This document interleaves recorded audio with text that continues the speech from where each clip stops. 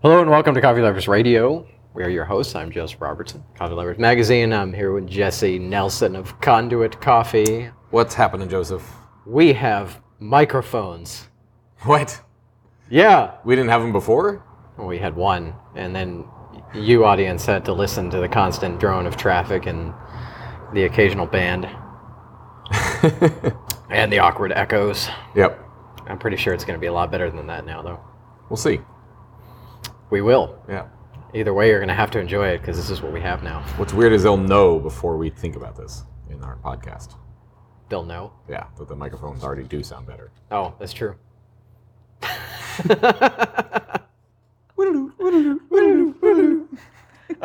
So in two episodes ago, we did our, was it 2 episodes? I think it was 2 episodes ago, we did our favorite brewing methods.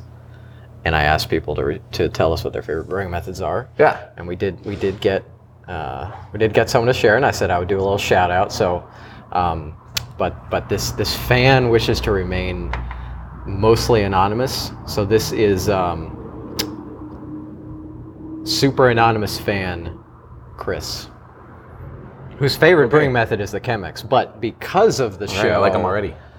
This person is now also really interested in the Kalita Wave. Ah. So I haven't even gotten it yet, and I'm already converting people. I love a Kalita. Oh, well, I guess I have had good copies on the Kalita, but... They're very nice. It's a nice comparison between a Chemex and a Kalita. It's cool, because they do brew coffee differently. Yeah. Filters make a difference in the shape. Yeah, that's going to be fun. I just need to go ahead and do that. It's also... So I have the 3-cup Chemex, which turns out is a little awkward for doing video demonstrations because it has far less surface area to focus on things. Like I did a video on the Bloom, just explaining. Oh, but it. Yeah, it's like the size of a quarter. Exactly. there's not much to show, and I was kind of like, and there you can see the gas escaping, and you can kind of see it's foamed up a little bit. This is a really bad brewing device to show this to you on. That's my video. Cuts to a V60. That V60 would be good. I'll probably do another video when I get the Kalita Wave. Anyways. Yeah. Are you enjoying that cup of coffee? It is. It's wonderful. Kind of lucked out. Yeah. Are you not enjoying yours? No, I really like mine too. Just it's an Americano, and haven't necessarily dialed in the espresso today. Yeah. So it's got some interesting flavors. I keep running into different stuff. There was some floral thing that I don't know what that was. It's kind of disappeared now, and now I'm getting like vanilla. Yep. And some nice roasty and chocolatiness. It's tasty. It's almost gone. Mm-hmm. It's making me sad. It's almost gone. It's too bad not all cups of coffee can be perfect. Is it though? Because I don't know. There's so much fun in the adventure and discovery of things, and That's true. I mean, I guess it's more frustrating when you really want a good cup of coffee and you mess up the brew. That's true, and that happens. That happened to me yesterday. This was with the brew that I made for this Bloom video, and then it was the first coffee I had of the day, and I just decided to do the video alongside, and I finished, and I'm like, great, now I can have my cup of coffee. I can do some writing. I took a sip, and it was awful. Just awful. Like it was clearly, and I've made enough cups and tried to figure out how brewing goes that I do this kind of natural sort of problem solving whenever I have a bad cup. But I think it's just as equally likely that when you have a bad cup, you don't do that. You just have a bad cup of coffee, and maybe you just keep having the coffee that way, and then you don't know what the problem is or how to fix it, and maybe you assume it's the coffee, and so you go to another coffee that worked for you before, right? And then I mean, that happens the other direction too, of course, where you finally figure it out and you just use the same method every single time. That's true. That's true. But I think that there's certainly a danger there of danger. There's the danger. Danger, stranger danger. Of if you have a bad cup and then you can't identify why it's bad or identify that it is in fact a technical error in the brewing and not the coffee itself. Right. That maybe you just go back to what you're used to, or give up on brewing altogether, Yep. and then just go You get just it. go to Fred Meyer and get a K-Cup. That's giving up. I'm gonna do a rant video against pod machines soon. I've stayed decidedly positive on everything in the magazine, and so part of the way that I do that is I just avoid topics that are terrible. So you'll never see content about K-Cups in the magazine. Right. Pods. Pods. Pods. We shouldn't call out one company. There are a lot of bad companies. You know what really grinds my gears? Really, Brian.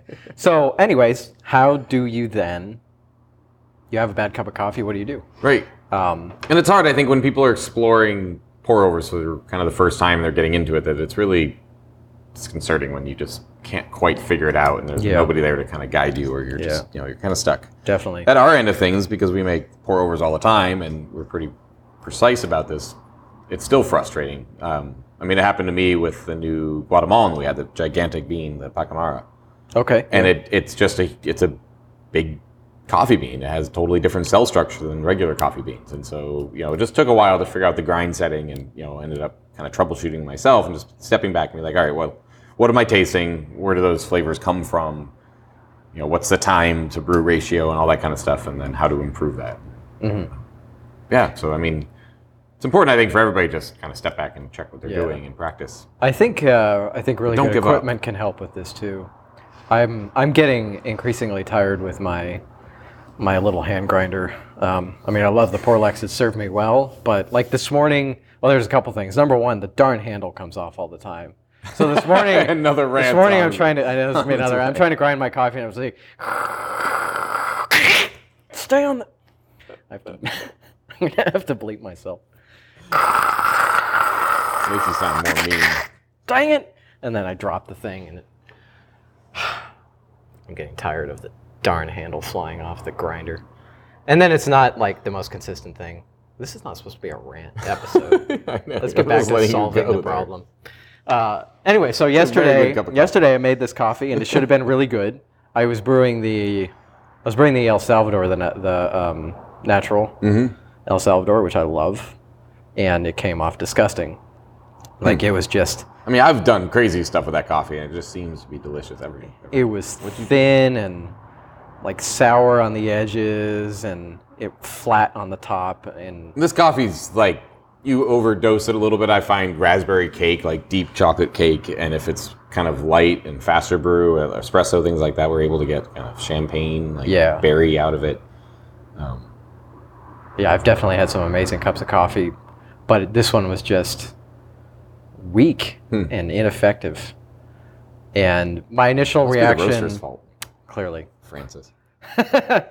Francis, Frankie box of donuts. donuts. Let me tell you about donuts. So when I start on the extremes whenever I'm trying to solve any kind of problem. I think it's very pertinent with coffee as well. Like, I think sour and bitter are good extremes to look at. And to me, when I encounter something that's sour, the weakness of it kind of is a giveaway as well. And I could taste like it felt watery. So I was like, clearly I've under extracted this in some way. Mm-hmm. There's something Not a going lot of on. body. Exactly. Yep. It also had brewed a bit fast, so that was kind of a giveaway. And then I went back into the filter where the grounds were, because I don't throw it away immediately. I'll let it drain in the sink, so I'm not. So you investigated why. So yeah, Is there, like, I was like, worms clearly in it, it's no. 10 It was just way grams too coffee, course. 15 grams. It was way Okay. too coarse. So that's I was like an issue why if is your this way grinder too maybe coarse? slipping or something breaking. Yeah, and either the grinder had slipped, or I think what had happened is I had been playing around. I've been playing around with a cold slow drip, and I think maybe I coarsened it up a bit for that and forgot that I had done that. That sounds very likely. That could very well be what it It was. sounds like you just figured it out. Yeah, no. I mean, But I a brewed coarser again. grind means that there's less surface area for the water to interact with the coffee, Mm-hmm. which makes it less soluble and also lets the water permeate, flow through it faster. So it Yeah, comes you're through going to weak. get Right. a much more improper balance of acids and lipids and that I think also contributes to like sourness. So sourness, weakness, wateriness. When I experience those things, I think, okay, I've under extracted. Right. Because they brew, they extract faster. They're more Maybe, water and there are soluble. other things that could go wrong that could cause that if it's not the grind size. And just to reiterate, this morning I brewed the same coffee, and I fixed my grind size, and then it came out perfect. Okay. So it was it wasn't clearly the a batch. grind size issue. It's not Francis. No. And I had brewed from that bag before very well. So I'd had a really good cups of coffee from that bag, and then I had a bad cup of coffee with that bag, and then I changed it, and I had a good Right. cup of coffee. So That's how you know something's wrong with your equipment. something is wrong with me and what I'm doing. Yeah. What was I saying? Oh, other things, other problems that could. So it could, if it's not grind size, maybe the water's not hot enough. I've had a Or- scale start going out on me, Yeah. and so it misweighs, and so there's too much coffee or too little coffee. You don't quite catch it. Right. Also, something that I've Or the been coffee itself concerned just doesn't. about. It wants to be a little. The coffee wants to brew differently, Yeah. like the Guatemalan. I've had very weird experiences with my Chemex filters lately, where when I prince the filter, I get a very strong floral aromatic coming from the filter, like very strong. Like blueberries. That'd be funny. Yeah, like blueberries or lavender. No, I'm serious. Well, I remember when for a while, that was a mistake, but we stored our filters in old cigar boxes, and they took on the taste Yeah. of the cedar. That's an interesting experiment, like intentionally. So I didn't intentionally do it. I didn't. No, I know, but yeah. that would be interesting Oh, to intentionally. intentionally try it. Yeah. But so I've had this happen before. When I was living on the boat, I had very little cabinet space, and my filters ended up living in the same cabinet as my spices. And so it became permeated with, especially the coriander and like the cardamom, which I had lots of because I was. That's like a whole new era of coffee. Like a floral wave of getting to pick your flavor filter. That sounds horrible. Well, we're not flavoring the coffee itself, right? So it's fine.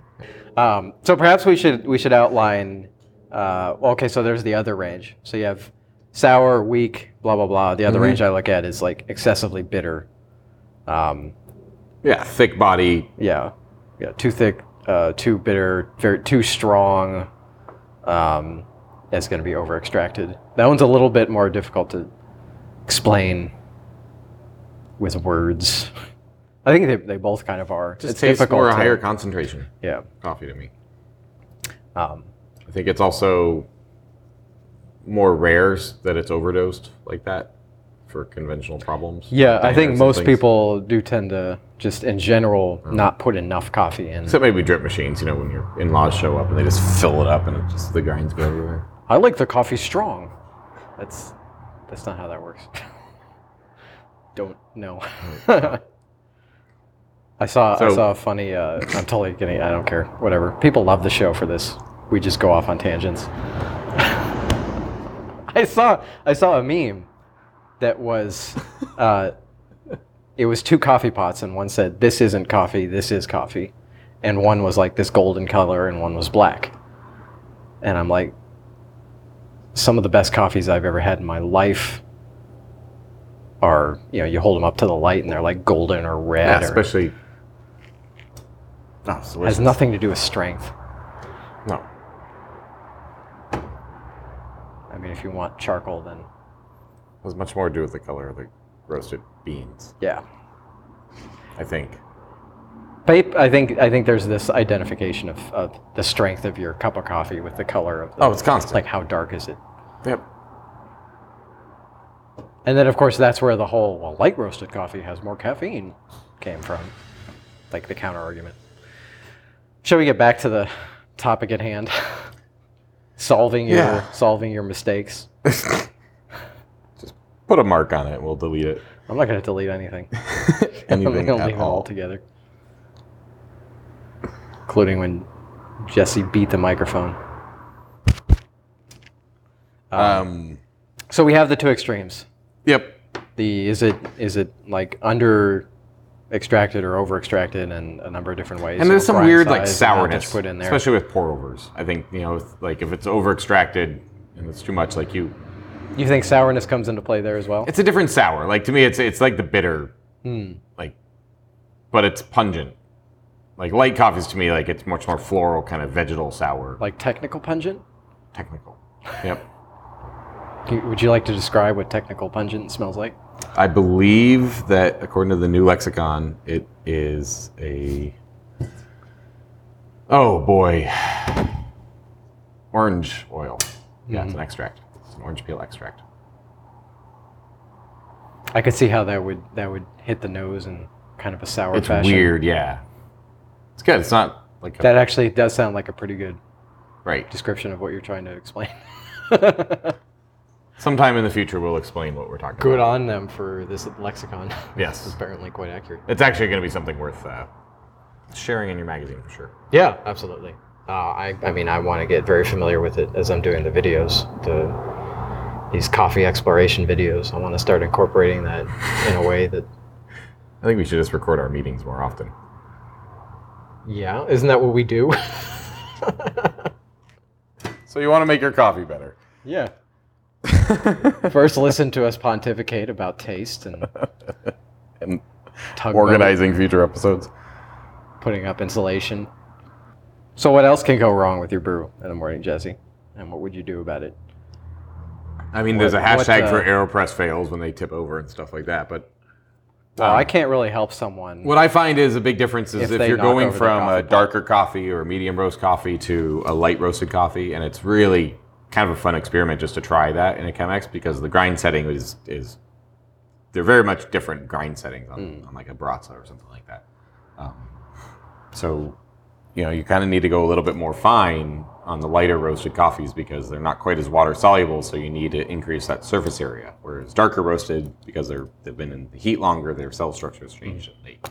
And you'll also even So have. it's so you can see that difference. And so going that, and as a home user, if you're not quite aware of that, or you switch coffees a lot, or you know you're exploring things, or even if you get subscriptions like ours that have random mixed coffee in it, it's an important thing to remember that not every coffee can be brewed the same way either. And it kind of opens up that rabbit hole of brewing and then dialing it in and working with that. And when you go dark to light, if you are in the habit of roasting